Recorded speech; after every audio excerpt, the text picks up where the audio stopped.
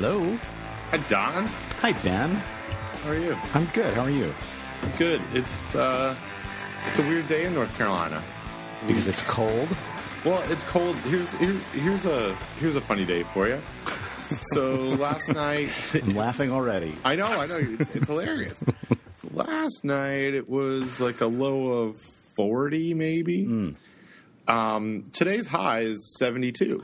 You know, I think a friend of the podcast, Chip Manuel, posted a Facebook post with that forecast, and it was a head scratcher. Yeah, and tonight's low 29. 29. So, and hey, I guess carpe diem, right? Right. Yeah. Well, unfortunately, it's a day I can only see like 100 yards outside of my office window because there's fog. Oh, I thought you were going to say it was a firestorm or it could be toads were falling from the sky. Yeah. It's an infestation. Who knows what's going on? So it's kind of a weird day. I'm recording today in my office somewhat on campus, close to campus, like close to when you sit close to your router. That's how close to campus I am, I usually have to close my blinds because it's kind of bright, and today my blinds are wide open and it's all foggy. It's weird. It's kind of a crappy day here in New Jersey as well. Overcast and rain last night. It looks like it's not raining right now, but it's one of those days that makes you just want to hibernate. Yeah. Yes, it makes me want to drink a venti triple vanilla non-fat latte from our good friends at Starbucks, who do not sponsor the podcast. Although they should. Although they should. They sponsor everything else in my life. They contribute to me getting. They're my David Allen. They the only help you get things done. The only reason I get things done. Well, speaking of Starbucks and the season, so I because it was a crappy day and because I had stuff to do, I did not go to Starbucks. I just made a Starbucks Via because again they should sponsor the podcast.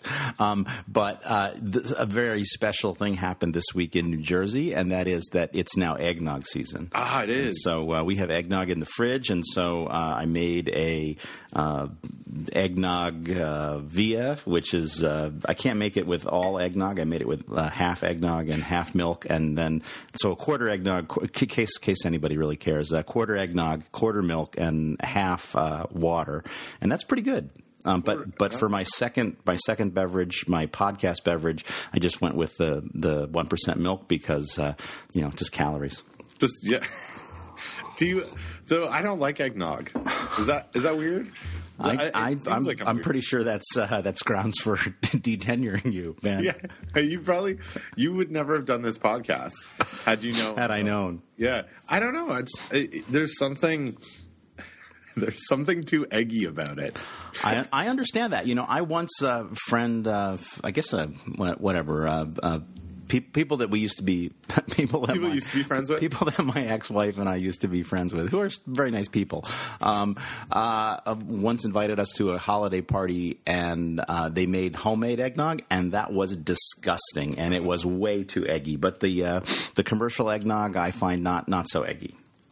It's a funny one. My grandparents, I feel like they lived on eggnog, and so I remember as a child that they would make homemade eggnog all year round. So they do have it in Canada. This is not a Canadian thing. This is not okay. We still have we still have this stuff in Canada. Oh, look, and it says right on Wikipedia, eggnog is traditionally consumed throughout Canada and the United States. So it's not even on Wikipedia. So I wasn't sure whether to believe you, but and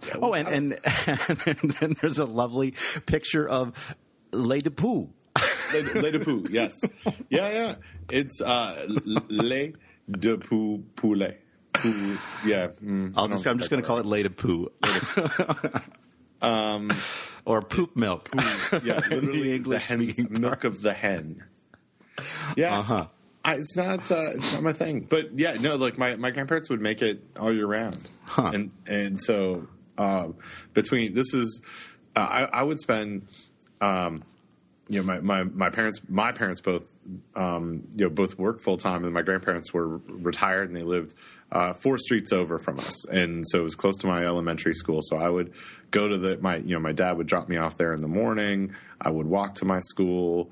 I would walk home there, and then my parents would come at 5 o'clock or 5:30 and pick me up. So there were these 3 or 4 hours a day, maybe not that, and I had lunch there as well. But I'd hang out with my grandparents and drink eggnog. And they would drink eggnog and eat pickled beets. Oh, that's gross. It is. It's totally gross. That was it. And my grandmother would make a salad. I'm using my Richard fingers at this point. And a salad for her was cucumber that was sliced with sliced onions, white onions only, and doused in vinegar. That was a salad. So that sounds not bad. That's not good. It's not good. No, it's not healthy. I mean, ish. It was. Yeah, I didn't even know that there could be lettuce in salads until much later in life when I was exposed to it elsewhere. But yeah, so those are the things from my youth that I remember. A lot of pickled beets, eggnog, and cucumber vinegar salad. So I don't, and it turns my stomach now just thinking of it. It's weird though. Yeah, it's too eggy because they literally they were making it homemade all the time. Yeah. My grandfather also used to drink buttermilk, which I don't know if that's normal, but you use buttermilk in cooking. But he would like literally be eating it or drinking it himself. Yeah, no, there are people that drink it just as a beverage. Doesn't appeal to me. It's a little bit too bitter, or sour for me. So yeah. Not my thing. But you know what's according to Wikipedia and also personal experience, you know what else is good in eggnog? Whiskey. What? Oh, hey, where isn't whiskey good? on a pacifier. It's a cure-all. Yeah, give it to your pets. Yeah. So I think this is the time of the podcast. We should say, Ben, that we don't actually recommend giving whiskey to small children or pets. Or pets, no. Just Wikipedia does. Does it really? Well, I don't know if it does, but we'll add it in there just to cover ourselves. This is the time of the podcast where we talk about our drinks, obviously. And on Saturday night, I posted some stuff on the interwebs. But Danny and I went to see what may still be my very favorite band of all time that I've seen live. I don't know, 15 or so times. Sloan. And Sloan, you shared with me, and I've listened that Merlin Mann is a huge Sloan fan. Yes. My love of Sloan goes back to high school. So they came to Carborough, North Carolina, which is really just Chapel Hill. I don't know the geography of Carborough and Chapel Hill. It's very confusing to me that there are 2 downtowns that are less than 200 yards apart, and they're the same city to me. But the people that live in Carborough are very much feel that it's different. And probably because their mail says different things on it. So Sloan came to Carborough, played a place called the Cat's Cradle Back Room, not the front room at the Cat's Cradle. And there were 200 people there, and it was like a thriving scene. It was awesome. It was really, really good. So, but beforehand, Danny and I went for dinner on recommendation of one of my staff members / students, Ashley Chaffetz. We went to a place called Carburitos and had a ridiculously good margarita at Carburitos. So. I'll tell you some drink recommendations that our friend Renee Boyer shared with me at one point. So I like a good margarita, and she said that it's a waste of my time and money not buying a house margarita with poor tequila. Oh, totally. I agree 100%. So since she shared this information with me, I had been drinking very poor margaritas for a long time. I had a really good one, and then that was the same thing that I had, Danny and I had on Saturday night, was this margarita with Patron, and it was so smooth. It was awesome. It's like the difference between a single malt and a blend. Although sometimes you can get a good single malt. I don't know. It was having discovered Patron Silver, that's like the only tequila I want. That's like the lowest I'll go in terms of tequila quality now. So. So now I look forward to what a higher step is, because the Patron is it was pretty awesome. It makes a difference. It's like the difference between a $5 bottle of wine and a $15 bottle of wine. It's a big step. It's exponential. Yes, it's a log increase. It's a log increase. So anyway, we had a really good time without our children, and went to this concert, and they were amazing, and we rocked out. And I'll link to everything that I can Sloan wise, but as I've shared with you in the past, there are certain times when I'm listening to music that I'm all in on a band, like I was maybe 3 months ago with the Rolling Stones, and that's all I was listening to. For the most part of the last 3 weeks, we've listened to nothing but Sloan. Well, as you have to do, because you're in preparation for the concert. Exactly. But I didn't have a Sloan overload where yesterday we also listened to Sloan. Like, I feel like I'm going to be in this for the next couple of weeks. But they were awesome, Don. They were so good. So I've heard. They, I don't know. So there's a band who probably is very good called Guided by Voices. Do you know of them? Merlin talks about them all the time. So I've heard of them. I've never heard their stuff, but they apparently broke up. And were supposed to play on Saturday night in Chapel Hill or Carbo as well. And so Sloan did 2 Guided by Voices covers, and it was really good. Yeah. My touches of greatness with Sloan are somewhat, we could really just call this the Sloan podcast. I'm sure that'll be fascinating for those who are tuning in for Food Safety Talk. But the drummer from Sloan dated one of my high school teachers when they were in high school. So that was cool. Yeah, I know. It's like 1 degree of separation from greatness. And then one of the guys, sort of the lead guy, his name's Chris Murphy. Danny and I used to go to this antique market south of Guelph when we lived in Guelph. It was called the Aberfoyle Antique Market. It was awesome. So, kind of Saturday and Sunday afternoon, we just stroll around. There's all these vendors selling stuff, and we bought a lot of coffee tables and things that were salvaged there. And Danny redid them, and we used to take our dog Jewel.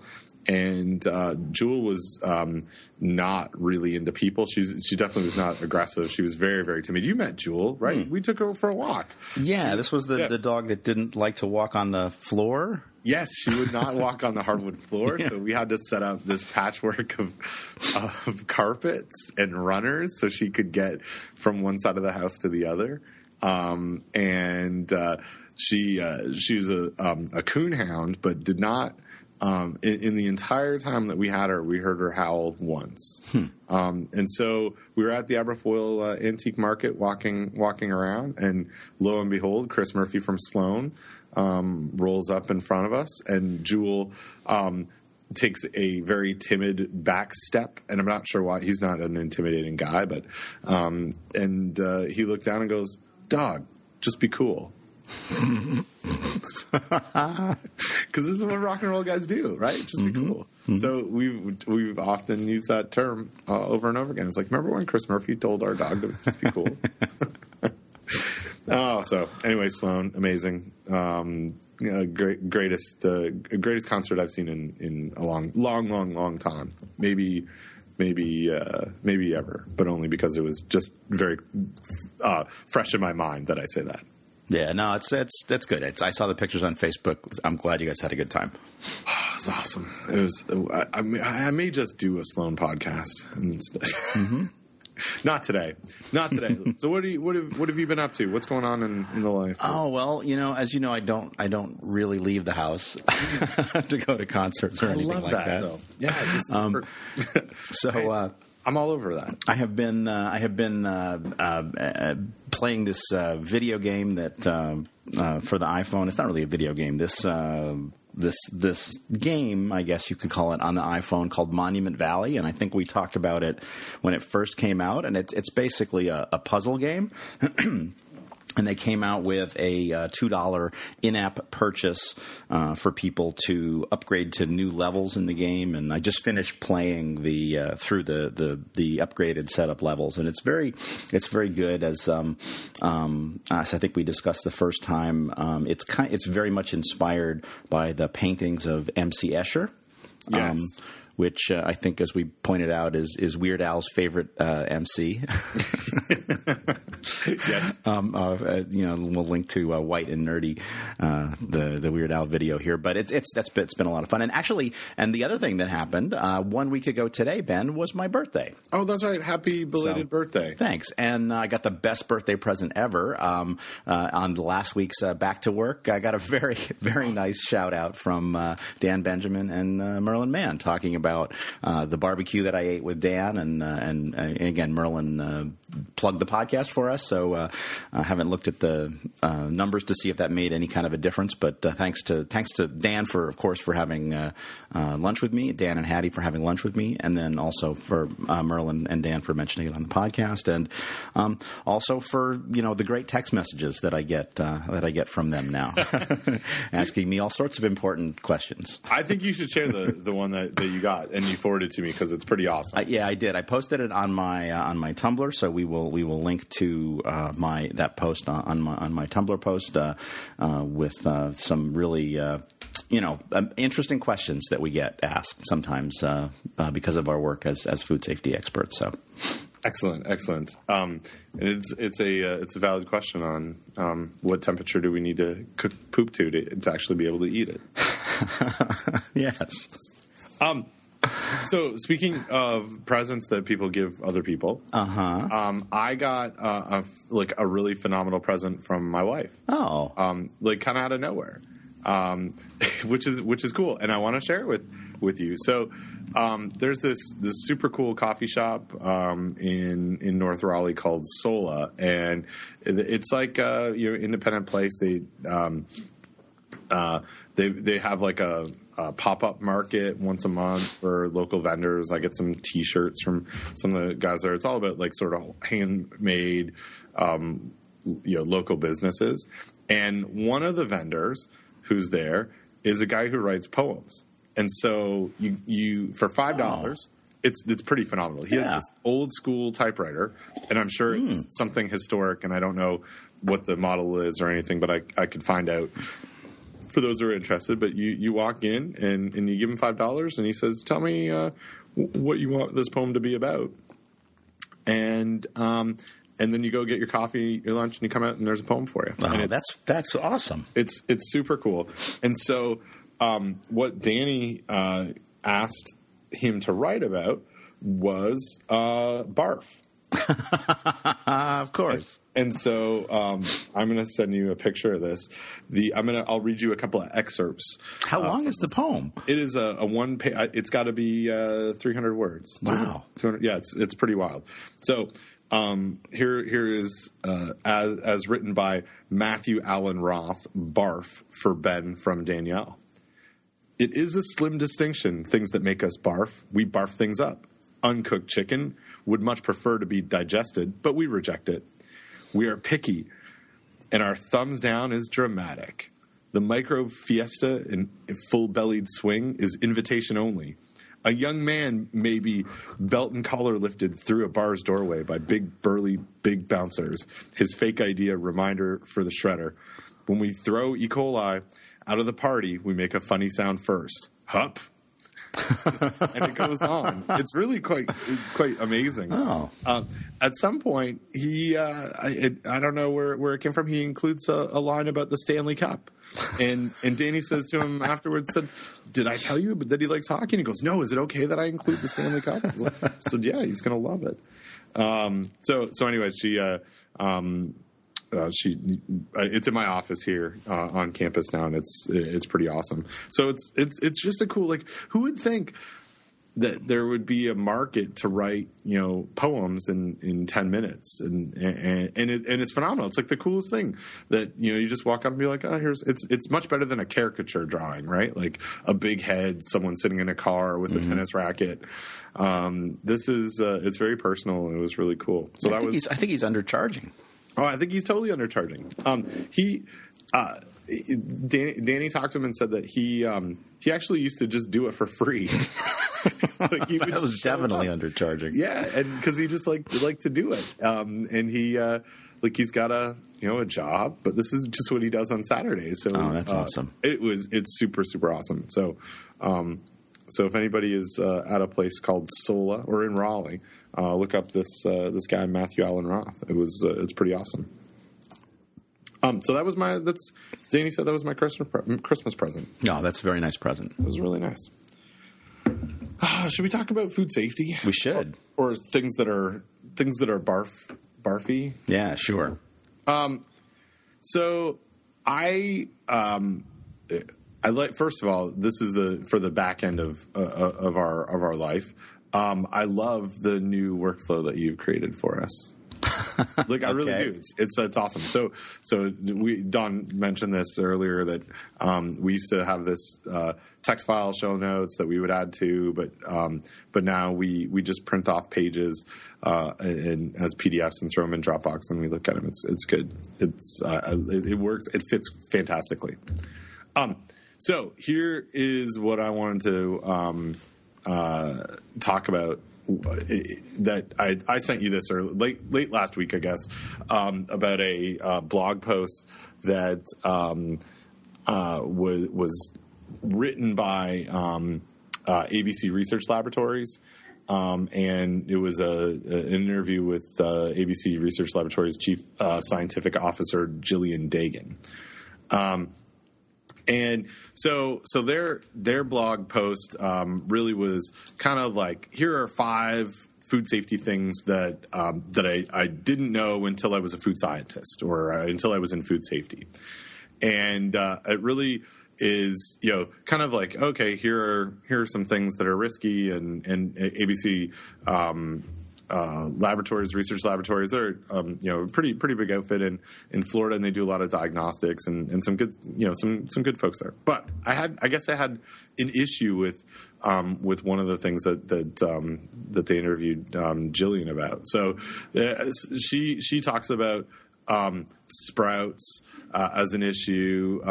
She talks about hand washing, proper record keeping in a food safety realm.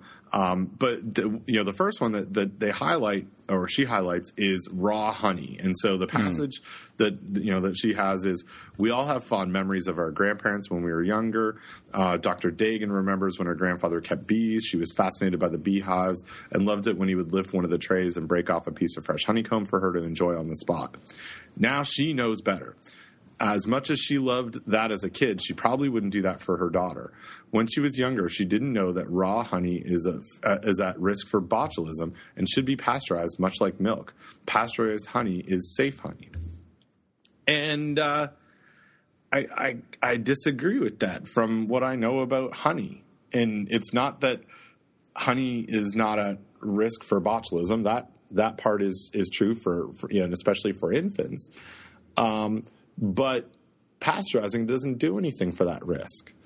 So what we kind of know, at least, and totally, I want to throw this to you to see what your thoughts are on it. But the issue with infant botulism is ingesting the spore itself, not a toxin.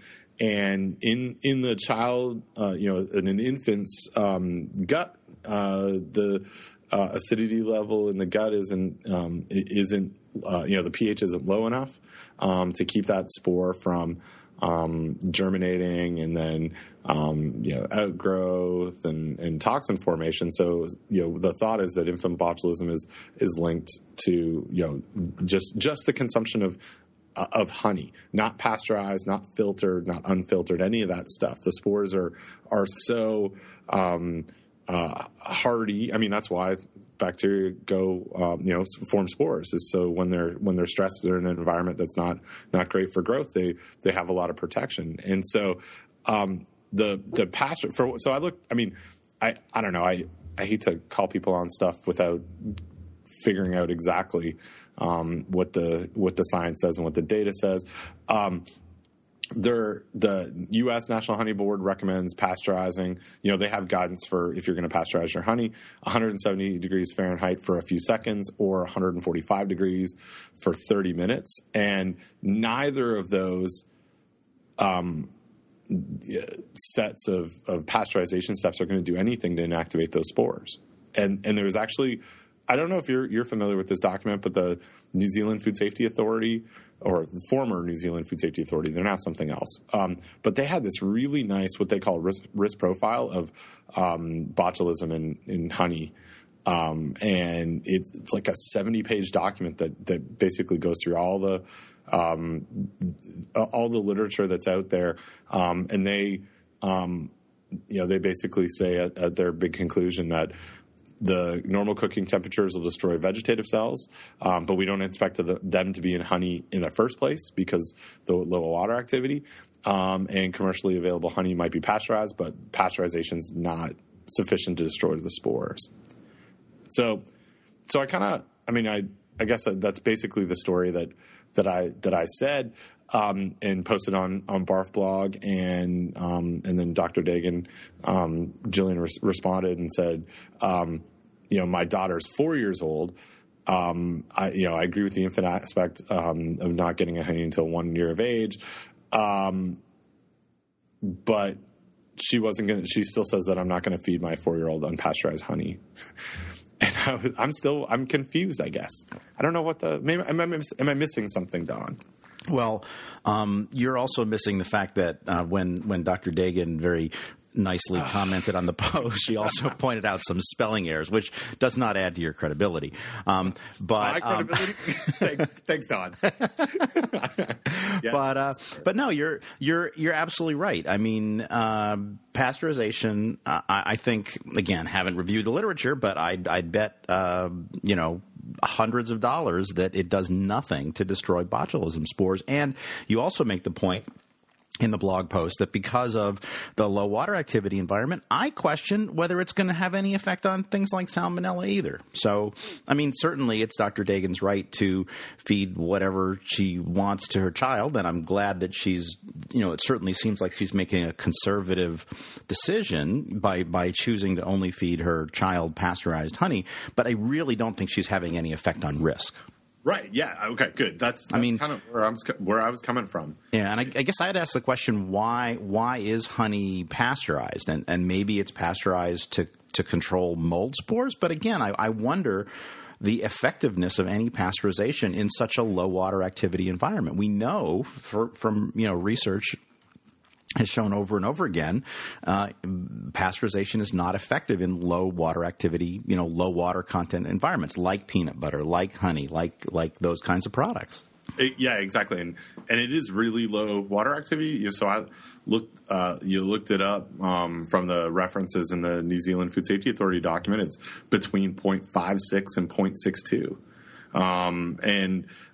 so I do know a little bit more after sort of jumping through this world of honey on why someone might pasteurize honey, and it's to reduce the likelihood of fermentation.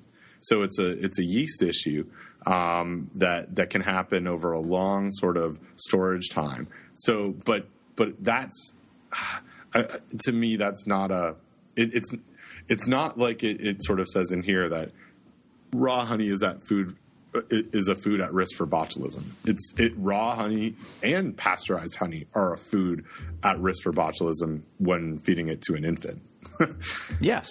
Well, an infant or anyone with an altered GI tract, right? It's the issue is that if your GI tract is not fully colonized, or is, if you've been taking antibiotics, or if you have, maybe gastric bypass surgery might have an impact here. I don't know. But if you have anything, altered or wrong with your GI tract, that you don't have a normal, healthy microflora in your GI tract, you shouldn't be eating honey. Bottom line.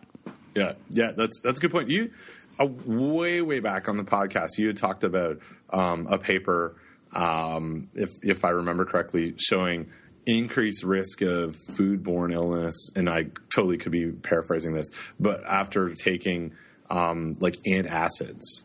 Do you remember? You remember something about that? Yeah. So I mean, I wonder if that I hadn't sort of thought about it until you just mentioned. I wonder if that also could increase the likelihood of those bot spores germinating, because that I assume that antacids are changing the acidity level. I don't know how much, but but you have to separate the stomach where the antacids are working versus the GI tract where the lower or upper lower intestine. I'm not sure which. So, but Gotcha. Again, bottom line, it's complicated, right? It is. There's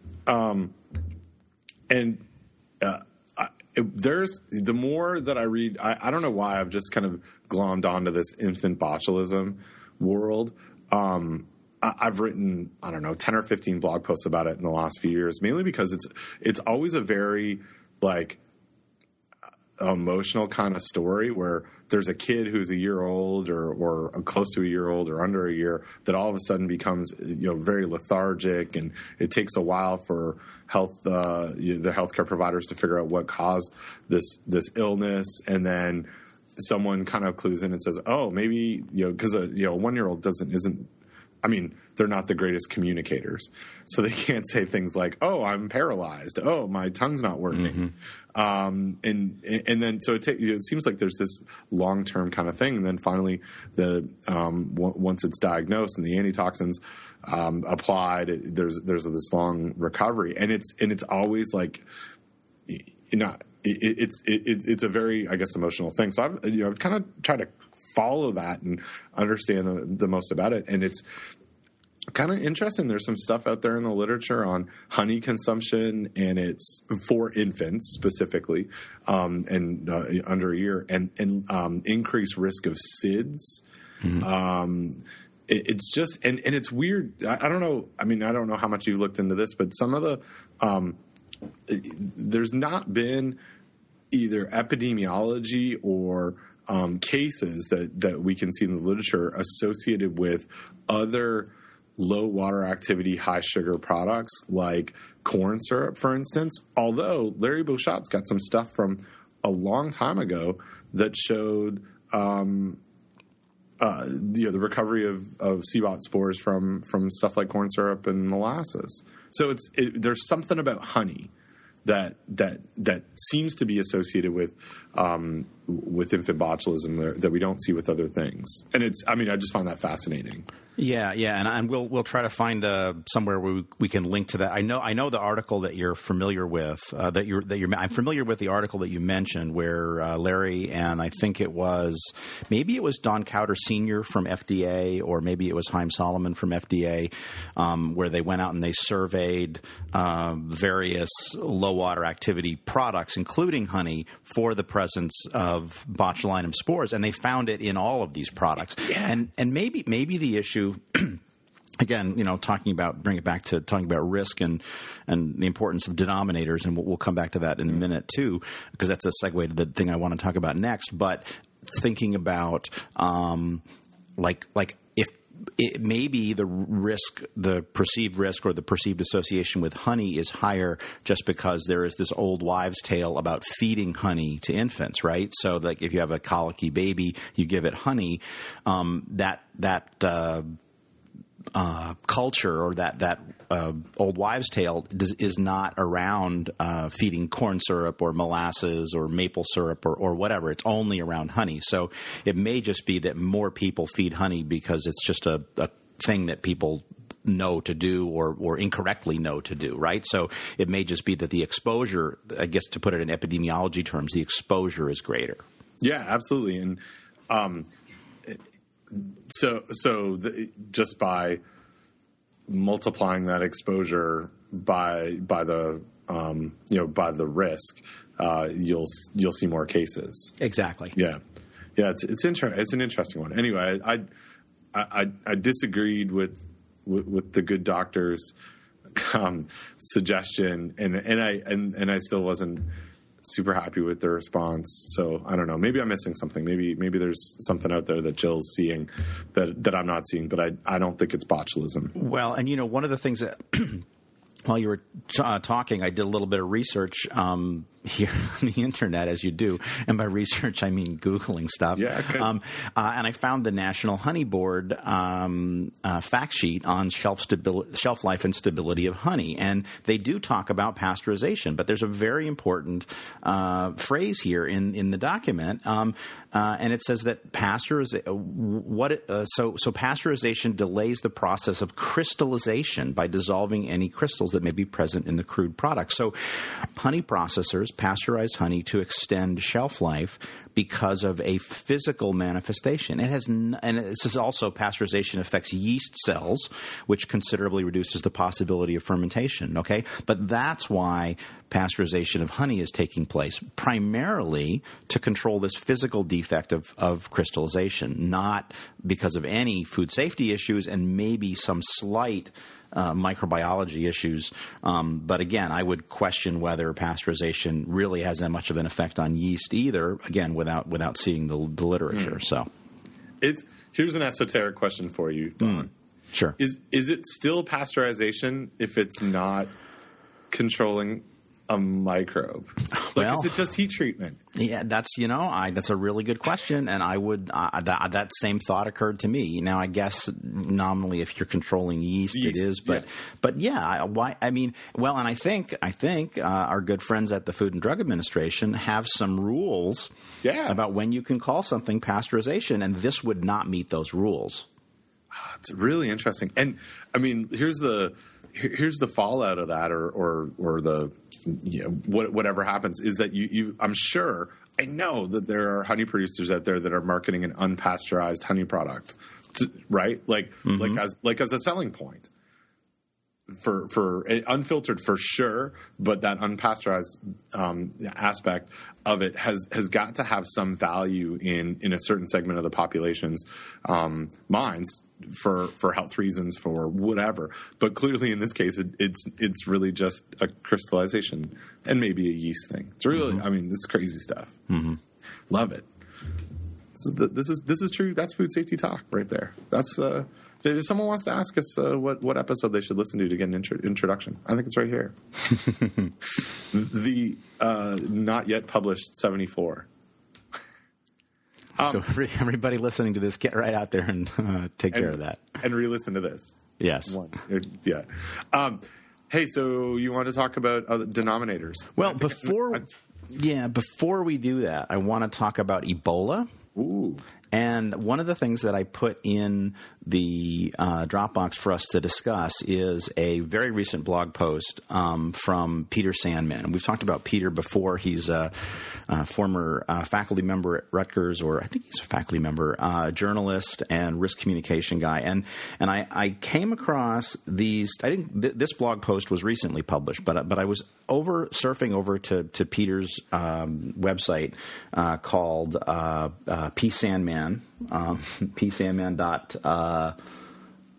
It's not on this page, but psandman.org, I think, or psandman.com, and we'll link to it in the show notes. But the reason why I was doing that was one of the things I lied when I said I never leave my house, because last week I went to Chicago to be part of the McDonald's Food Safety Advisory Committee, and just a fascinating meeting with McDonald's corporate people, McDonald's suppliers, as well as some guest speakers. And I can't talk about the specifics of what was said, but just say it was rivaled the quality of an IAFP meeting in terms of the caliber of presentations and whatnot. But and we've talked about this on the last podcast, I was asked to talk, the title of my talk was How to Talk About Risk.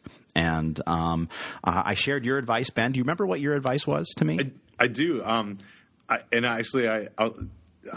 I will come back to that in a second. But I believe I said talk about risk frankly. Frankly, right. Yeah. So you were the second slide in my deck where I just had the word frankly. Fantastic. In big letters. Did you use by any chance like American typewriter font?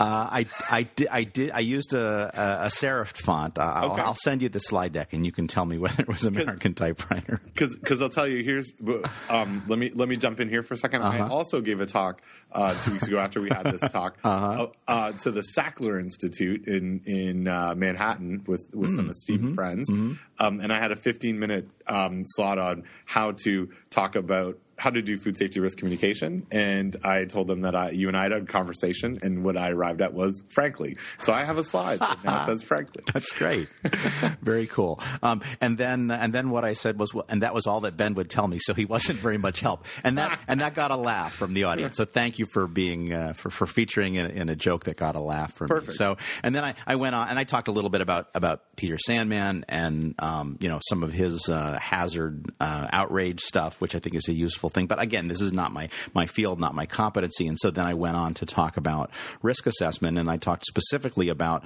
something I think which I'd shared with you and Doug by email about a risk assessment that I did where I sort of had a failure in risk communication, where the company receiving the results of the risk assessment really just didn't get it. And we used that as a discussion point for my conversation with folks at the McDonald's meeting. So I think the talk went well. I got a bunch of laughs, and I did get a good question from Mike Doyle at the end. So, so the back to Peter Sandman and Ebola.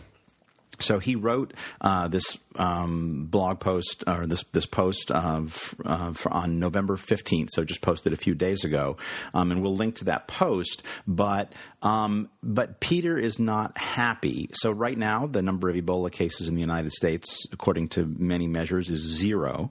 And so and again, I'll read to you a couple things, and then I want to ask your opinion. So he says, first of all, Ebola in the United States has turned out awfully well so far. So he's happy about that everything's turned out well. But he says that, in his opinion, the process was awful. What is he so unhappy about? And he gives 3 points here. Dishonesty about both the on-the-ground facts of specific cases and the quality of the science underlying Ebola policy, where science is in Richard fingers. Misappropriation of science on behalf of questions that aren't scientific at all, especially the question of how safe is safe enough. And then endless, nasty, unjustified ridicule of people's fears of its desire for more protective public policies and of state and local officials who instituted such policies. So I don't know how closely you've been following Ebola, but what's your reaction to Peter's state of unhappiness? I get just in those 3 bullets, I really get the first 2 bullets a lot, and this the second part of our conversation about how to talk about risk.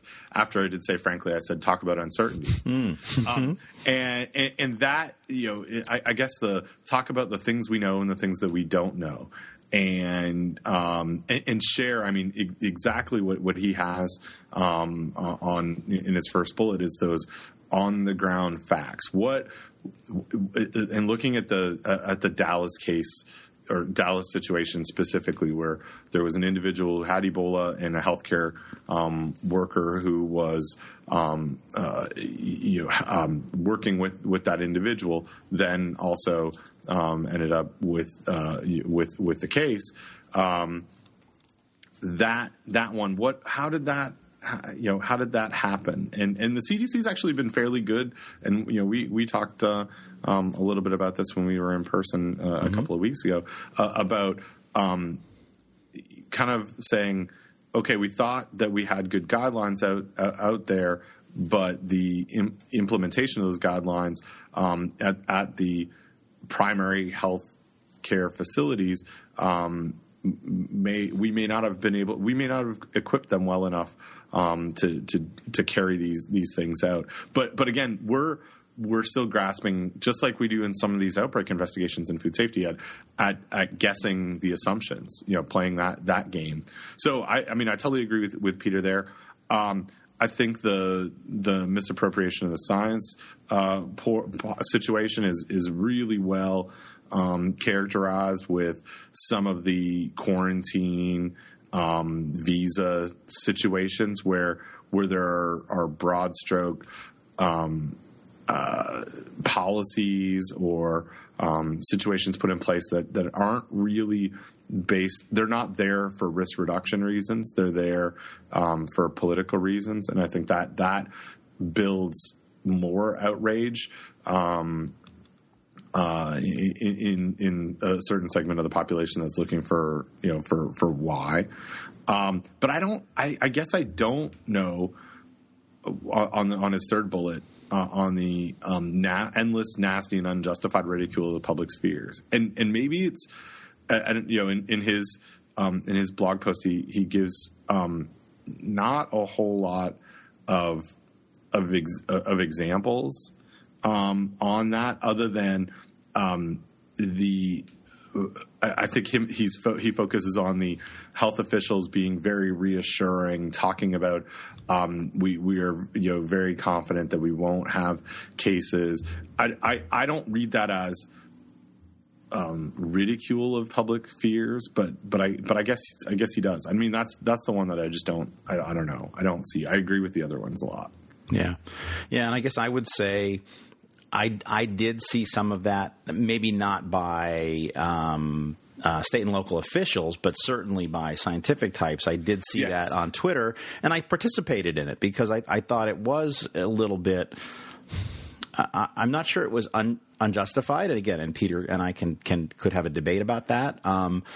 And I think he's a bit over the top with endless, nasty, and unjustified. Maybe it's unjustified. Maybe it's nasty. I mean, I guess those are all words that we can argue about the definition of, So, but certainly I did see that. And again, it's good to, nobody likes to hear how they're wrong or how they got something wrong. But I think there's something there. But yeah, you're right. He didn't, as you mentioned, he doesn't point to specific places where that happened. So. No, and I think you're probably right that if we look into the social media realm, especially those might be the science community, but also might be the media and other individuals who are, I guess, not propagating, but ridicule. I mean, I'll use this word, but I don't see that.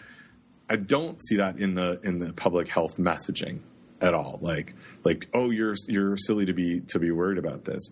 In fact, I think CDC's done a fairly decent job since the Dallas incident, and they really came out strongly against the your home state of New Jersey and the situation in Maine with our bike riding nurse. Mm-hmm. That said, look, this is not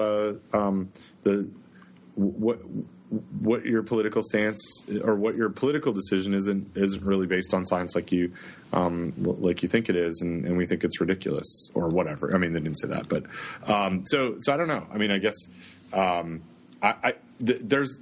agree that things could have been handled a lot better in the process. Yeah, and I very much appreciate his second bullet point, the fact that the question "how safe is safe enough" is not a scientific question, right? Yeah. So, yeah, it's good. It's a good point. Yeah. Okay. Well, good. So I think that's. I mean, we could go on and talk about his post some more. It's very good. We will link to it. It's long, but it's really worth reading. This is a guy who really thinks deeply and apparently is an outstanding typist. I mean, this is really long, but incredibly well written. So the guy's a good writer, and he writes clear. I think I don't mind reading long pieces as long as they're written clearly, and this is without a doubt written very clearly. So well worth reading. So.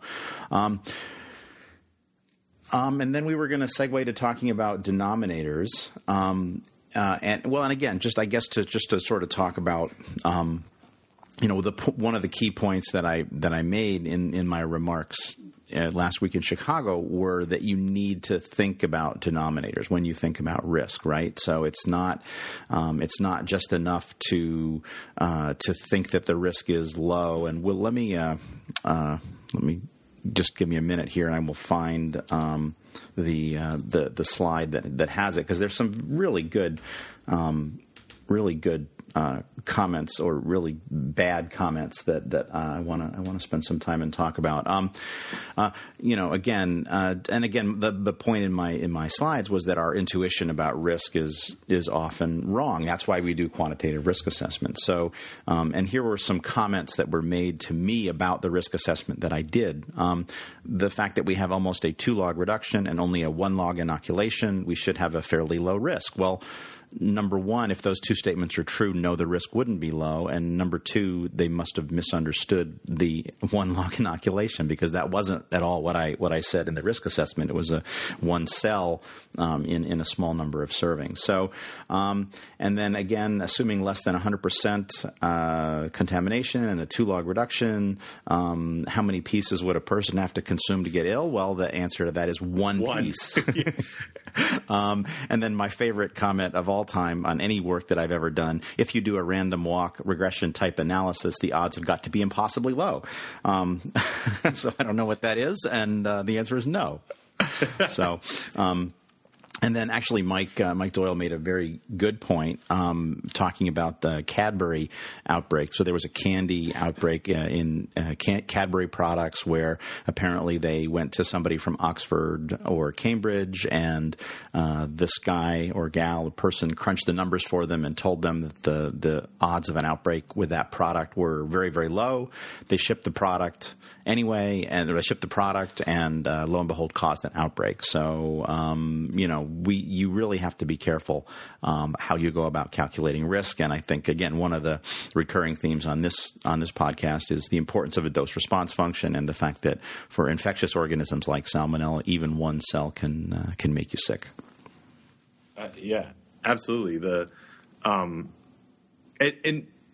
I mean, just to come back to the Sandman discussion, and what I think I was trying to convey at my session in New York City a couple of weeks ago was that what we've just talked about for 8 minutes doesn't really fit well on a label. And the whole idea of risk is a conversation, not just here's the situation. It's complicated, Don. It's complicated. Indeed. I don't know what else I'm trying to say. So can I guess that your denominator question is related to hepatitis E? Well, yeah. I mean, the denominator was just sort of a general segue, but we could talk about Hep E. I think that would be really interesting.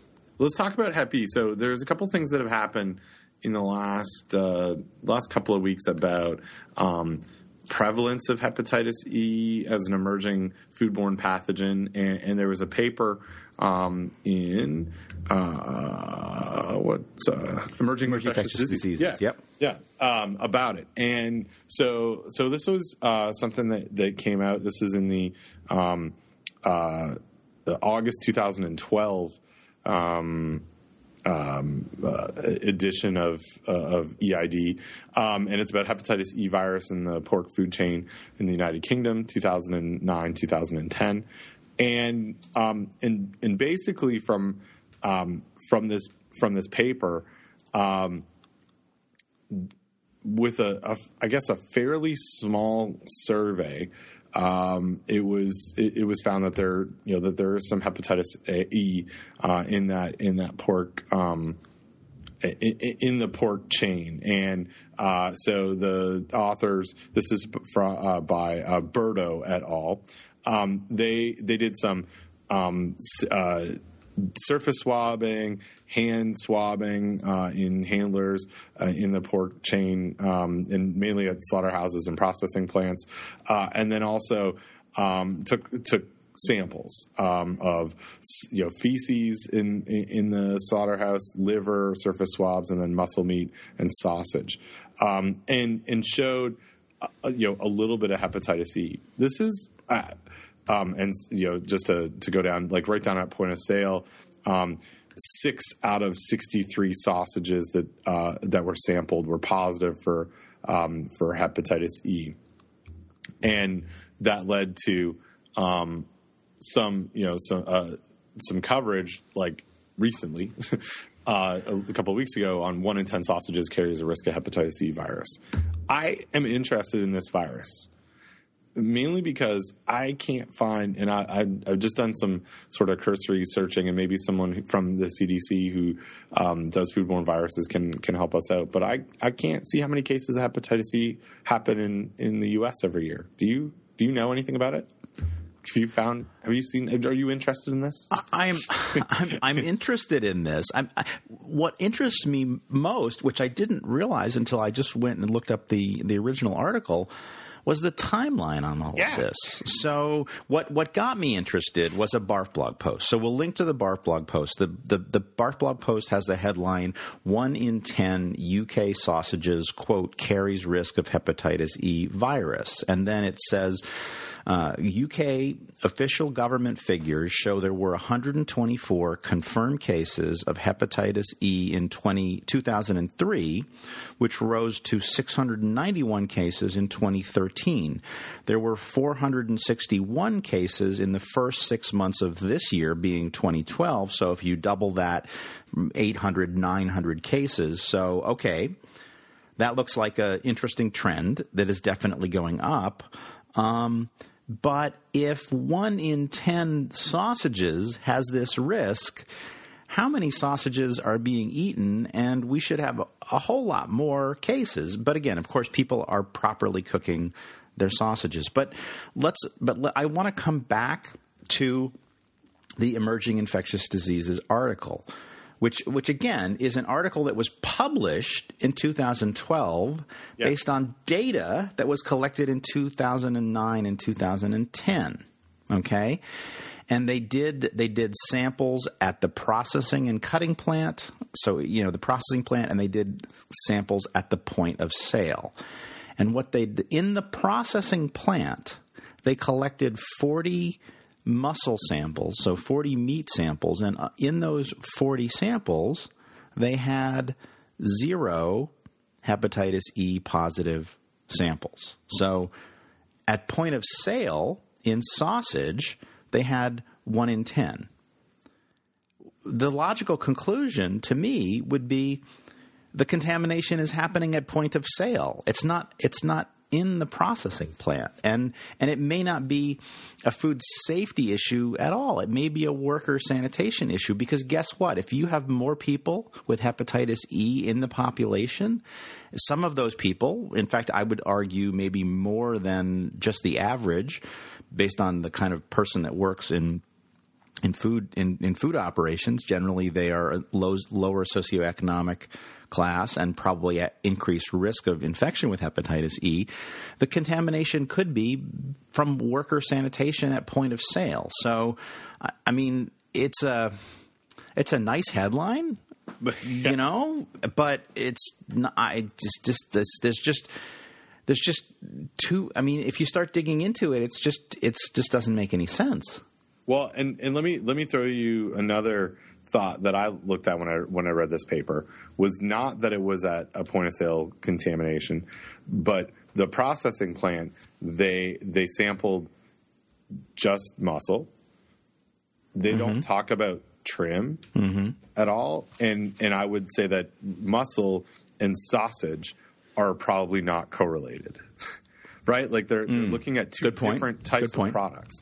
So if they reported what the trim was, then we would have a better picture of maybe where it was coming from. It sounds like, and again, I don't know enough about it, and this is one that I like Toxo. I keep my eye on hepatitis E. I find it really interesting that it's this virus that seems to be associated with meat, with pork specifically, and its cases elsewhere are increasing. I can't find any U.S. data on it, but it seems like it's a problem in pork production, and then it ultimately becomes this issue at point of sale. But I guess here's some of the problems with basing a large risk management decision or basing messaging on a EID paper like this is they really went to one plant, right? Yeah. And they took surface swabs, 10 of them in those plants, and 40 muscle. Like it's not. It's hard to draw conclusions from anything when you do it at one place. And the point of sale is a little different. I mean, they don't describe sausage sources, whether it was ground on site, whether they were introducing this trim into sausage that came from a processing plant. Like that whole story is missing here. But I don't know. I guess I don't know what it means. I'm just really interested to see what seems like 700 cases of hepatitis E in England and Wales is a lot, right? Or just under in 2013. Like if we had 700 cases of Hep E in the U.S., that would be a lot to me. Right. And CDC does have a little bit of information on this. So, for example, they write that hepatitis E is believed to be uncommon in the United States. However, some studies have found a high prevalence of antibodies to HEV in the general population. When hepatitis E does occur, it is usually a result of travel to a developing country where hepatitis E is endemic. Thus far, 12 cases have been reported among persons with no travel history to HEV hyperendemic countries. No clear exposure was identified for these domestically acquired non-travel related cases. So a dozen cases, and this is from a CDC webpage with a date of 2012. So, that's again, we'll link to that. But so it seems like certainly the risk in the U.S. seems to be lower than the risk in the U.K. And certainly the message of cook your sausages is a good message. I guess it's in the UK, so they would be cooked to a temperature of piping hot. Is that right? Yeah, it's piping hot and to the juices run clear. Yeah. Actually, though, this is actually pretty good. It says sausages should be cooked in the Barf blog post. Sausages should be cooked for 20 minutes at 70 degrees C. It's crazy. That's a really well done sausage. It is, but who knows? I mean, maybe that's what you need to do to inactivate hepatitis E in sausages. In which case, my God, I don't know. That's people are not cooking their sausages that much, and I don't know. It's just there's too many. People throw around numbers, but then my job as a risk guy is to try to think about ways to link those numbers together in some way that makes sense. And this just makes me scratch my head. Right? I'm just confused by everything. Right? I'm confused by why now do we have this messaging around 2012 article, which is based on 2010 data, and where is HEV coming from in the UK, right? And is sausage implicated? And why is it so much worse than in the US? The US, what's going on with their? Hey, John Bassett, what's going on with your dirty sausages? Yeah, it's fascinating. I'm glad you put these in here, and because as I went back and looked at this study, it was like it just doesn't add up. And also, whatever triggered this story? Is it that there's an increase in hepatitis E? And so let's go back and look at what we know about hepatitis E. Well, not a whole lot. We know that 1 in 10 sausages, or 6 out of 63 sausages that were sampled at retail stores, had hepatitis E in it. Back in 2009 and 2010, when the cases of hepatitis E in the population were quite a bit lower, like 2/3 lower. Okay, well, and so if you dig a little further, okay, so there is an article in Epidemiology and Infection from this year, from July, where they did a case control study, and it says hepatitis E virus in England and Wales, indigenous infection is associated with consumption of processed pork products. So there is actually a case control smoking gun in this situation. So that's good. So that's off the link from the government government UK site. And then they also report that a recent study found that 90% of British pigs were anti-HEV antibody positive. So in other words, a lot of British pigs have been exposed to Hep E and have antibodies against it. So that is certainly that does begin to point a case towards the link makes sense, right? So the message about cooking your sausage does seem to kind of make sense here.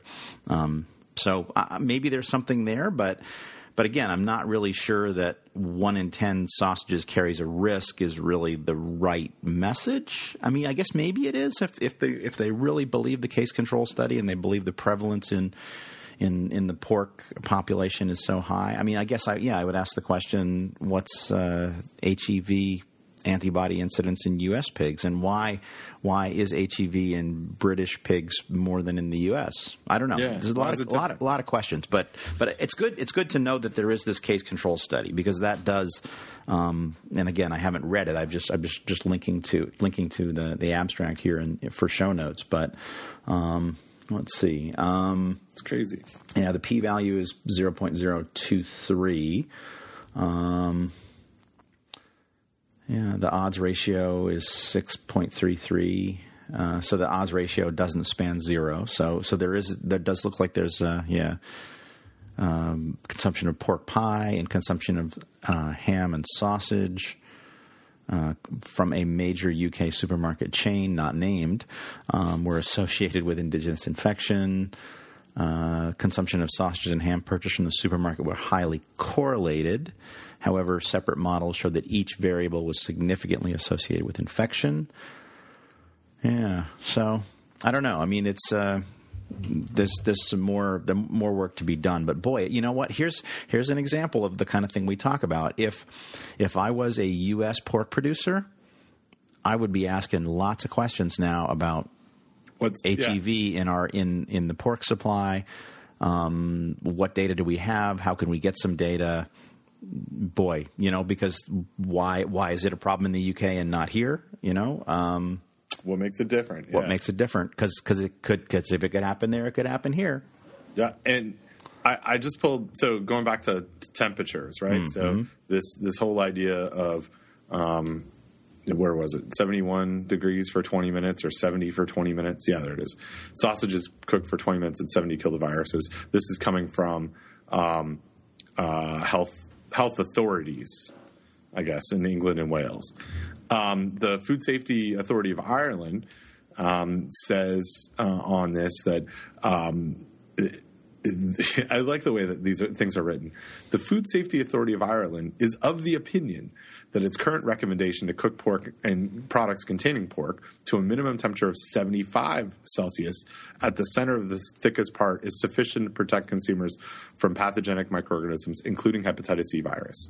Normal grilling or frying of sausages until they are well browned and firm inside with no traces of pink meat usually results in center temperatures in excess of 85 degrees Celsius.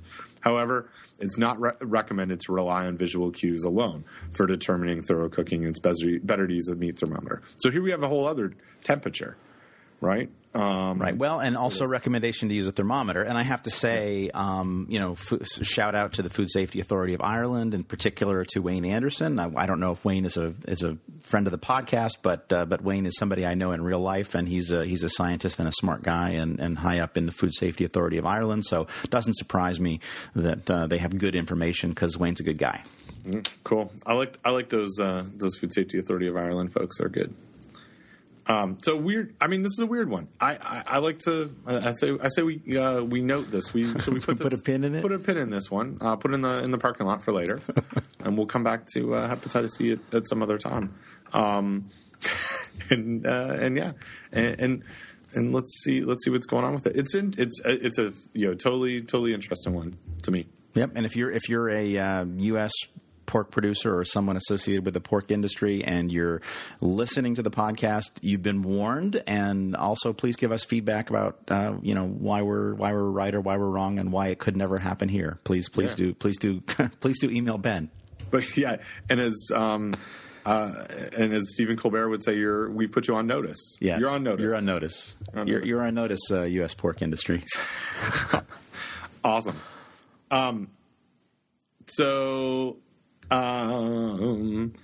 What do you want to talk about? Well, how about some rice to go with that pork? Oh, yeah, rice. Rice to go with our sausages. Yes. Sounds like we're making a nice meal. We have eggnog, margaritas, sausages, and rice. And coffee. It sounds like a lovely day. So don't leave cooked rice out overnight, Ben. Do you know why?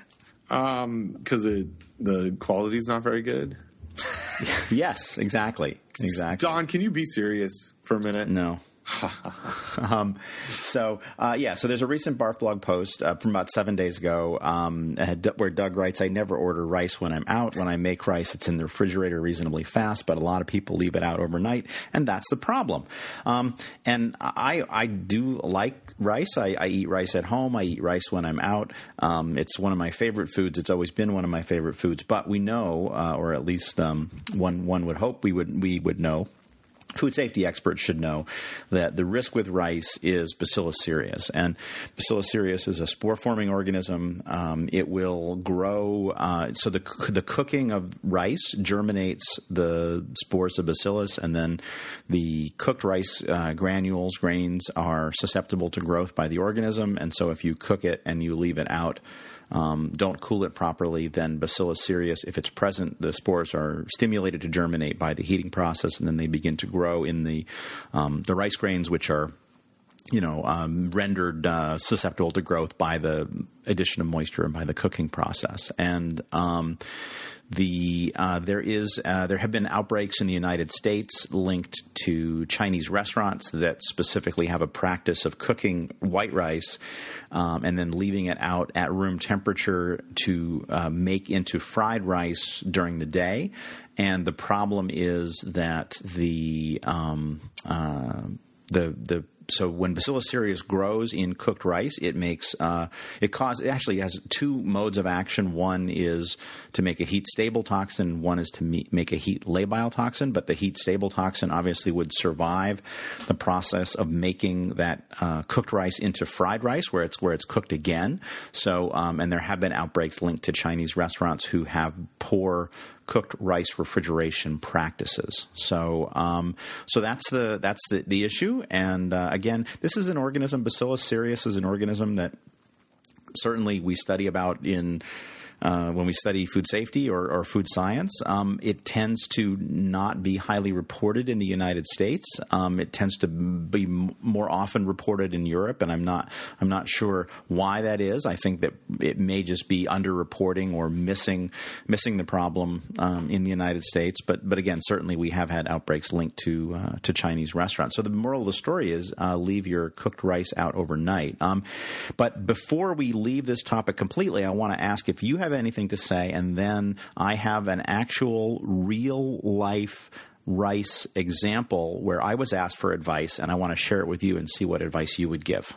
The only thing I wanted to add to this is I've shared that I spend time sitting on our statewide variance committee for the food code, and yes, indeed. Let me tell you that a big portion of the variances we get are for the acidification of sushi rice. Mm-hmm. For this exact reason, it's a quality thing as well as a working with the product situation where when people are rolling sushi, they want to make the rice. They don't want to be using hot rice to do it. So it's best done at room temperature. So the food code doesn't allow for it, but people can get a variance by acidifying the rice, bringing it down, but really below, for the most part, 4.2, 4.1 pH, and then they hold that rice out, and it's not a potentially hazardous food anymore. But it's to control for Bacillus cereus. Yep. So I just spent last week training local environmental health specialists on the science behind that. Well, very good. We're going to put that. We're going to put that to the test, Ben. So Okay. I was emailed by a local public health colleague, and again, I don't want to give too many. I don't know the specifics of the name of the operation, but I want to also further obfuscate in my relaying this to you. But again, basically, this is a wholesale Asian organic vegan food processing establishment. If that's not too many qualifiers, Is that on their business card? yeah, yes, they have really big business cards. They cook brown rice in 6 large cookers. They manually scoop the rice and put it onto trays, no more than an inch deep. They roll the trays into a cooler. The ambient temperature of the cooler is 37 degrees Fahrenheit, and they cool it for 4 hours. They don't record temperature. After they cool the rice, they take it into the processing room. That room is at 55 degrees ambient. And they make sushi out of it.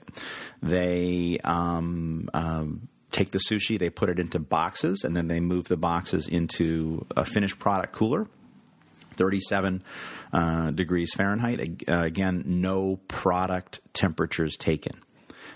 They don't acidify the rice. They may get some acid migration because there's contact with pickled vegetables, etc. So the question is. And then the management claims that they have attended a HACCP course, although they didn't have any certificates, but they do not operate under a HACCP plan. So, of course, as you know, Food Code mandates that rice for sushi be acidified. And so the question is, what advice do you have for this facility? Or do you have need any additional information? Well, I think I do need additional information. I'd want to know the product temperature. So I think the advice would be find out what your product temperature is and the time. Also one more thing. The company has never had any complaints since they've begun operating. Yeah, no, right. Yeah, we've been doing it for thousands of years. Right. Yeah. Yeah, so time and temperature, right? Yeah. How long, and how quick, and what I do know from my rice acidification crash course is that brown rice specifically has trouble with the acidification because there's still a seed coat, I guess, on it, right? Like rice is a seed, so there's there's not quite the same penetration as you see in a clean white rice grain. Right. But yeah, it's hard to say. And then, of course, they want to know if what they're doing is quote safe, right? Right. Hard to say without time and temperature. Yeah, and the person that emailed me said that in his opinion, he thought that they probably have control. And my opinion is, based on the ambient room temperatures and the times, I think that they probably have control too. But I would suggest exactly the same thing, that they need to do some monitoring. My advice was to use a data logger so they would have continuous temperatures. But if they can't, then they really need time at the start, time basically as they roll it into the walk-in cooler, time when it comes out of the walk-in cooler, time after the making of the sushi, right? So we need like specific time and temperatures at certain points, but ideally some sort of a data logger. And again, you could take that and then go to a modeling program like the pathogen modeling program, figure out cooked rice pH and water activity, and plug all that in. And again, you probably show minimal growth of bacillus during that time. And then again, if they have good control, then maybe they can ease up on the record keeping, but they've got to start with some data, right? So yeah, so you and I are all on and my colleague are all on the same page with that. So yeah, and I'd want to know just for so this is a wholesale place, so I assume that this is not.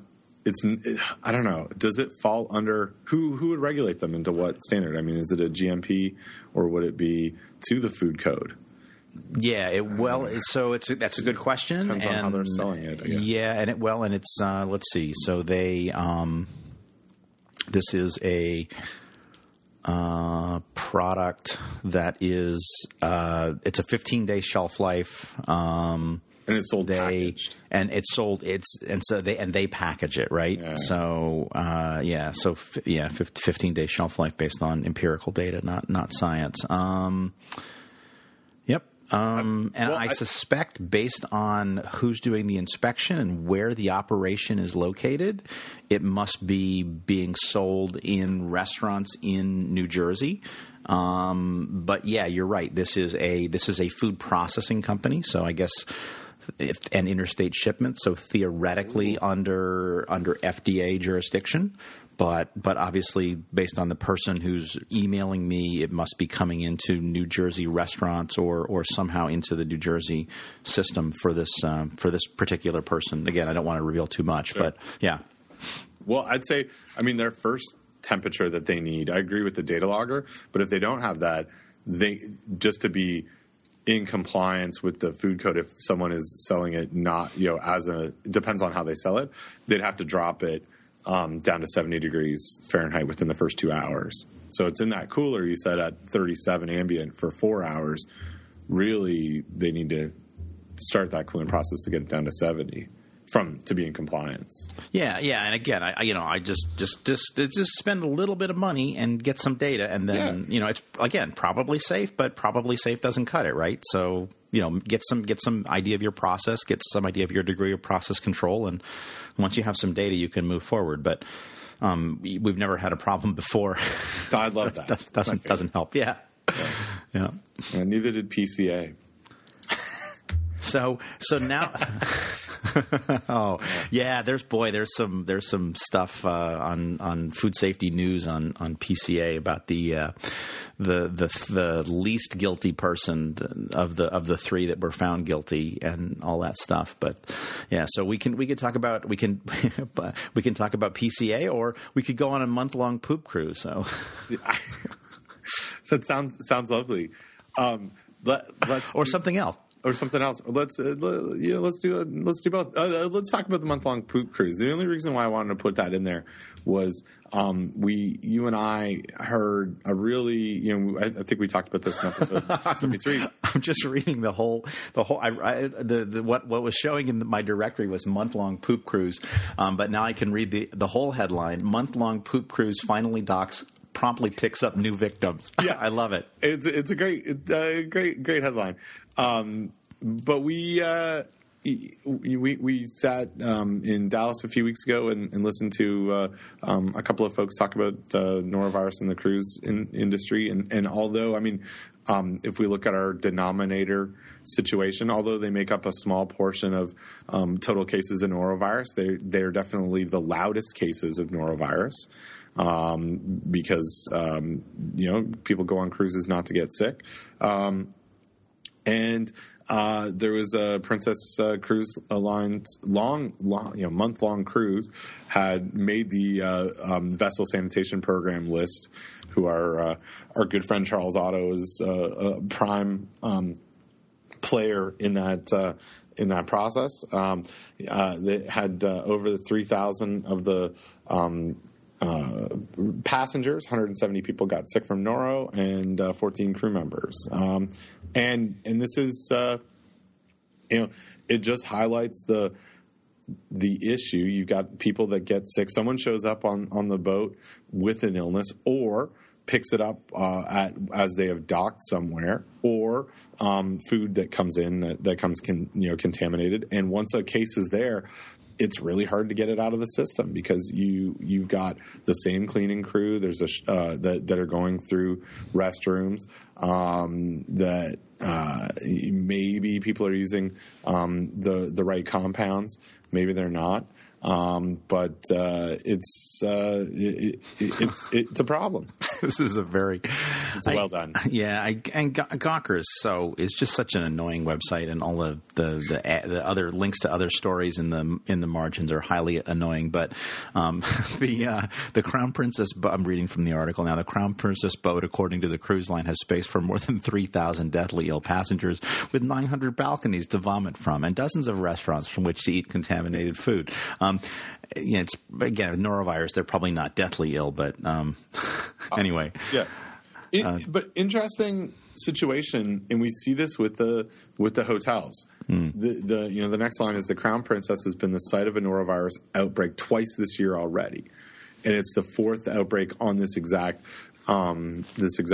ship since 2012. If we look in the temporal issue, are these two outbreak or the outbreak that happened earlier this year? Or the outbreaks that happened earlier this year, are they linked? Are they not linked? I mean, we don't know a whole lot. Maybe we know the virus persists for a long time. It's who knows exactly where it comes from. But I mean, the stigma, and getting back to some of Peter Sandman's sort of outrage stuff. People get really upset when they go on a cruise and get sick, or their cruise experience is limited because they're ill, and this was I think the most telling challenge that industry has is I've booked this cruise, I've got time off of work, I'm on vacation. It's not a cheap. It's a good value vacation, but it's not a cheap vacation to walk away from. And now when I step on that boat, I'm asked to tell people whether I'm ill or not, knowing that if I say that I'm ill, they may not let me on. Now they may rebook me, or they may not. I mean, it depends on the policy of the ship. But all indications point to I'm probably going to lie that I'm ill or that I'm not ill, even if I was. Yeah, and I guess if I was the Princess Cruise person in charge of this, I would want to know. And again, there's a reason why I don't have that job and I have the job that I have. But I would want to know: is it the same strain, right? Right. Because if it's the same strain, then it must be a harborage on the boat. If it's a different strain, then that's brought in by a passenger. And that's a good question about the policies. I would say if I was a cruise line, I would want to have a very lenient policy towards letting people rebook. Right. I would Absolutely. Want to not charge them a lot of money to rebook. In fact, to make it, I want to incite people. I want to give people the incentive to not come on my boat while they're sick. Right. Absolutely. And having clearly, I don't know the economics of it, but having no charge for rebooking might be a good way for me to keep outbreaks like this happening. And it's not that there are a lot of outbreaks, but when they do happen, they're extremely notable. I mean, it's known affectionately by the media. Norovirus is known as the cruise ship virus. It's an interesting situation that the cruise lines find themselves in. I think the statistic that was cited in the meeting that we were at is that of the estimated around 20 million cases of norovirus that happen annually in the U.S., the cruise industry makes up somewhere in between 1% and 2% of those illnesses. Now, there's a denominator issue right there that I've never been on a cruise, but I do eat a lot of food, right? Like I'm exposed to norovirus through food quite a bit, but I've not been exposed through a cruise ship. And so I can't remember what the exact stats that we pulled out on this was when we were sitting there, but it seems like maybe you're, there are a few million people that take cruises every year. Maybe it's a little more than, I think it was like 3% of the North American population will take a cruise. And that population gives you 1% of the norovirus illnesses annually. Right. So it's an interesting time. They continue to have a challenge. And actually, I mean, one of the cool things that came up in that discussion at the NORCOR meeting was that people who go on cruises, the compound that's the best for, or at least that CDC recommends as being the best for cleaning up a norovirus incident is chlorine at in between 1,000 and 5,000 ppm, which is a weird ratio or weird thing to weird parameters. But say it's 5,000 ppm. That put against chrome or brass is going to dull that make it look not so great. You got all this sort of chlorine, and you got a big issue when it comes to if someone vomits on carpet. So the industry is I think looking for what are give us some better compounds that will be effective against norovirus, but won't do things physically to our ship because people are coming here to have a opulent holiday or vacation. Yes. So hey, we're like an hour and a half into this thing. What do you got? What else you got for me? Well, do you want to talk about Peanut Corporation of America? Yeah, let's talk about that story. Yeah. So this is an article that appeared in Food Safety News recently, and we'll link to the article. But what struck me to begin with. So this is an article, the headline of which is government, plenty of evidence backs up Wilkerson's guilty verdict. And so there were 3 people found guilty in the FDA's case against Peanut Corporation of America. Stuart and William Parnell, the 2 brothers who basically owned the business, and Wilkerson, who was an employee. So what hooked me in was the first line of the story, and that is that Mary Wilkerson was first hired in 2002 to answer phones at PCA, and then she worked her way up in March of 2008 to being manager of quality assurance. On the one hand, that's the American dream. On the other hand, I'm sure there's a major university located in Georgia that probably graduates people capable of serving, getting having a bachelor's degree in food science that could have worked in quality assurance at that plant. So, I mean, again, nothing against people working their way up, but I have I'm conflicted, Ben. On the one hand, it's great that Mary worked her way up. On the other hand, I'm not sure that she was qualified if she was originally hired to answer phones. So yeah, and there's there's kind of a situation that we face in the food industry is And we'll see this with the FSMA preventive control rule. We'll see this with the produce rules that gets rolled out. Is we're requiring, or not we are, but regulators and the laws, or the law is going to require that there are qualified individuals to work as in these plants as a director of quality assurance, quality assurance, and not quality insurance. That's what I get from State Farm. But do we even have the capacity right now to put someone who has a food science, food safety background at every plant? And what are we doing from a training standpoint, not just putting someone through a 3 or 4 day workshop, but really building those skills and creating communities really of support around these individuals that they're going to be required to implement a food safety plan, to really look at hazards. And I look back at a situation that we had in North Carolina a few years ago when a company had a recall, and as a result of that recall, they wanted to hire a food safety coordinator or a food safety manager for their business about an hour south of Raleigh, and so we had a conversation about graduates from the food science department. Would they have with an undergraduate degree? Would they have enough background? As my comment was, well, that's a good place to start. But those individuals can go into a beef or pork processing career, similar to what our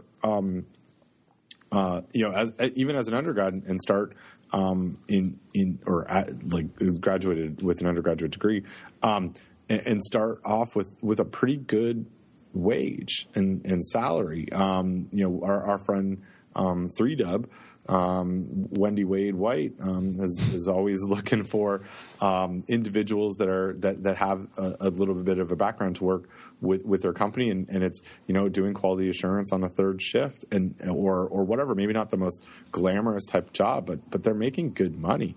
And this individual company that we dealt with wanted to hire someone with a starting salary of $28,000.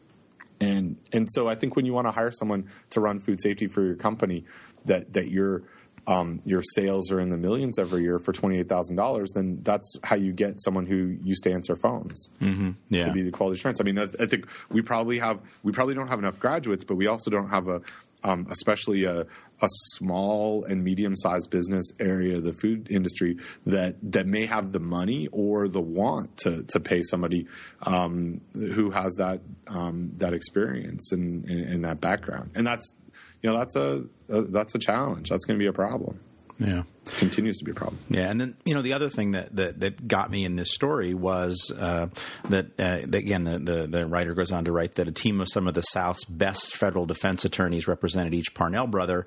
Only a single court-appointed local defense attorney from Albany, Georgia, represents Wilkerson. So again, this woman, I'm really starting to feel for this woman now, right? Like maybe she was in the wrong, but boy, she really got caught up in this. And then again, the story goes on to say she emerged from the nearly 8-week jury trial better off than the Parnells, a guilty verdict for a single count of federal felony obstruction of justice, which could lead to 5 years in prison. So yeah, she got off easy, only 5 years in prison. That's still wow. That's horrible, right? Yeah. So I don't know. It just sort of tugged on my heartstrings a little bit. I felt bad for her. I guess I kind of wish maybe she had just sort of flipped early and gone on the Fed's side to put these two sons of bitches in jail, but she didn't. So exactly. It's who knows the backstory, but it was interesting. Thanks for sharing that, because I hadn't seen this until you had put it in the in our file, and it's a think piece. Yeah. So, and I know you and I both have a hard out. We have the same conference call coming up. We do at the top of the hour. But do we have? I just want to talk maybe a little bit about Aramark and the Kansas City Royals. Do we have time? Oh yeah, we have. So this is another thing from Food Safety News, and it's a letter from the editor entitled "Casey's Food Safety Mess in Pro Sports." And so this is. And this is, I think we talked about this on the podcast. Doug was emailed a video slide set from a disgruntled food safety manager. The guy's name is now revealed in this Food Safety News article. His name is John Costa, no relation to Ray Costa, I think, right? As far as we know. And it says... let's see, what's the punchline here? So again, this guy released a video which made it into the news eventually, although he didn't get any traction with Doug and Barfblog. But Aramark, the company, called Costa, who they had hired away from the city health department 2.5 years ago, a quote disgruntled employee. And again, it sort of turned into a shouting contest or a pissing contest between Costa and Aramark, where Aramark is saying everything's fine, all the issues have been resolved. And, a lot of what Costa raised really looked at, again, maybe some food safety issues. I'm not sure that ballpark hot dogs are really at high risk, but certainly the yuck factor on a lot of the things that he revealed is pretty high. Again, just quoting from the article here, for its part, Aramark appears to be as tone deaf about food safety as are the KC sports teams, putting the problems back on Costa, saying he was, quote, personally responsible responsible and entrusted with managing food safety at the locations in question. Well, here's the thing. Costa tried to get things fixed, and, he got a lack of response. So I don't know. It's an interesting story. I'm glad that he got some traction. I mean, obviously, that's a pretty brave thing to do, to put all this stuff out there, knowing essentially, like it says in the story, expecting that he's going to be fired. But this is my sense is from looking at the video, this was a guy at the end of his rope, right? This was a guy who was charged to do stuff about food safety and couldn't accomplish it for whatever reason, and so he felt like, well, okay, I'm going out with a bang. I'm going to post this video and I'm going to share it, and do what you will, fire me, Aramark, if you think you need to do that. What's your take on the whole thing? Well, I appreciate people putting their necks on the line like this. I don't know. I mean, I don't think we know enough about the backstory on the he said, she said, disgruntled employee part of things. I do. I don't like. It's not the best communications. I think when you say things like they put it right back on him, saying he was personally responsible and trusted with managing food safety at locations in question, because I think the part that's missing in that quote is, except you hired him. Right? Like you made him personally responsible. And if you didn't feel that he was fit for the job, then you have to get rid of him or eliminate. Right? Like that seems like a big cop out, right? To me. So I guess we just don't know enough of the backstory on whether this is it's true, it's staged, how it looks for real. I think it would be if we knew some of those internal discussions and whether or not Mr. Costa did raise this and felt that he didn't get enough support, which is really what started this whole thing and what he had shared directly with Doug and a bunch of others, saying I'm at my wit's end. Here the only thing I know how to do to make something change is to make this public, and I have a lot of respect for that. I sometimes enjoy that. Not enjoy, but I think that's an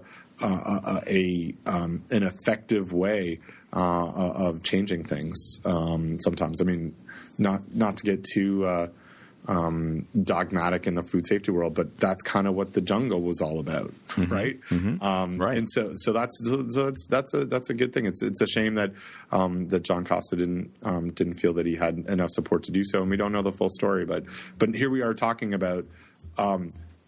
You and I are talking about it. It's in Food Safety News. It was ESPN picked it up, and that was really the push.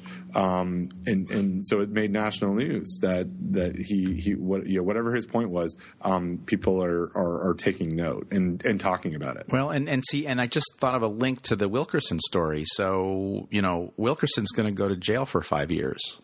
Yeah. Right. Unless that gets changed. Costa is out of a job. And for the moment, he has some internet celebrity.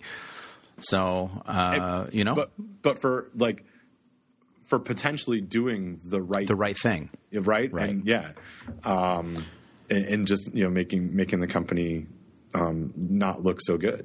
Yeah, and again, comes back to these discussions around food safety culture and what does that mean to have a food safety culture, and how do you create a food safety culture? And it would seem to me that clearly PCA did not have a food safety culture. It would seem to me that Aramark, there's certainly some indications that Aramark does not have a food safety culture. Well, and let's looking back here, I was interviewed as part of the original ESPN Outside the Lines article back in 2010 that looked at food safety in stadiums, and we talked a lot with the producers about what food safety culture means and ways to measure it, and they were really interested in talking about inspection results, and here the Aramark run concessions in 2010, 62% of them had violations. Critical food safety violations. So is that, who knows whether Costa was there or not at that time, but that's 4 years ago. Were they not able to change the culture within those concessions? Well, the story said he was hired 2.5 years ago, so that he was not there then. So maybe he was brought in to try to fix it, and he couldn't do it, right? Yeah, so maybe it's much larger. I feel for these concession stands. I don't know what it's like elsewhere, but here at PNC Arena, where the Carolina Hurricanes play and NC State basketball plays, they have regular concession stands that are run by volunteers as a fundraiser. So you may have a manager in there, you may have cooks, but the frontline staff are ultimately just and they're essentially food handlers. They're folks from Rollsville High School who are trying to make money for their band. That's a challenge. So I don't know if that's the same kind of situation, but interesting stuff. Yeah, and there's a lot of money in professional sports. They should throw some money towards food safety, in my opinion. Yeah, not being involved in professional sports in any way as a viewer or a player. So you may find that surprising. I thought you were a professional cricket player. Whack that's my sport, Ben. For someone who does spend a lot of time with professional sports, I'll tell you that food at concession stands not the cheapest. Yes, exactly. Also, not don't have a lot of options. Can't bring in your own sandwiches. And I do like to eat some stuff while I'm there. And in fact, it's how I get my children through 3 periods of hockey, is usually with one giant popcorn tub and one trip to the Dippin' Dots station. So I've got it all down. I know I can calculate what the ticket costs are plus the food costs to figure out whether it's a cost-effective day for me. So. Well, let's call that a show. I think that's a show, Ben. Thanks. Thank you, Don. As always, pleasure talking to you and catching up. We'll post these things on Food Safety Talk. Thanks for the listeners. And and we should say too, and we should have said at the top of the show, we haven't made a plea recently, but please do rate the show in iTunes. It helps new folks find the show. When we post a new episode, if you can share that on social media, that's also a great way to help people find the show.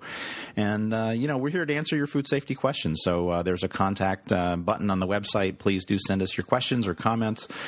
We would love to hear from you. We would do this even if no one listened, but it's better when people listen, and we do want to make. Well, we pretty much don't care what you think. We're going to make the show we're going to make, but if you have comments, please feel free to email us, and who knows, we might change the show to make it so you like it more, but don't count on it. We'll try. Bottom line is, we would love to hear from you. We'll read it. We will definitely read it. We'll read it. We'll definitely read it. Yep. All right. We'll talk to you later, Don. Bye, Ben. Bye-bye.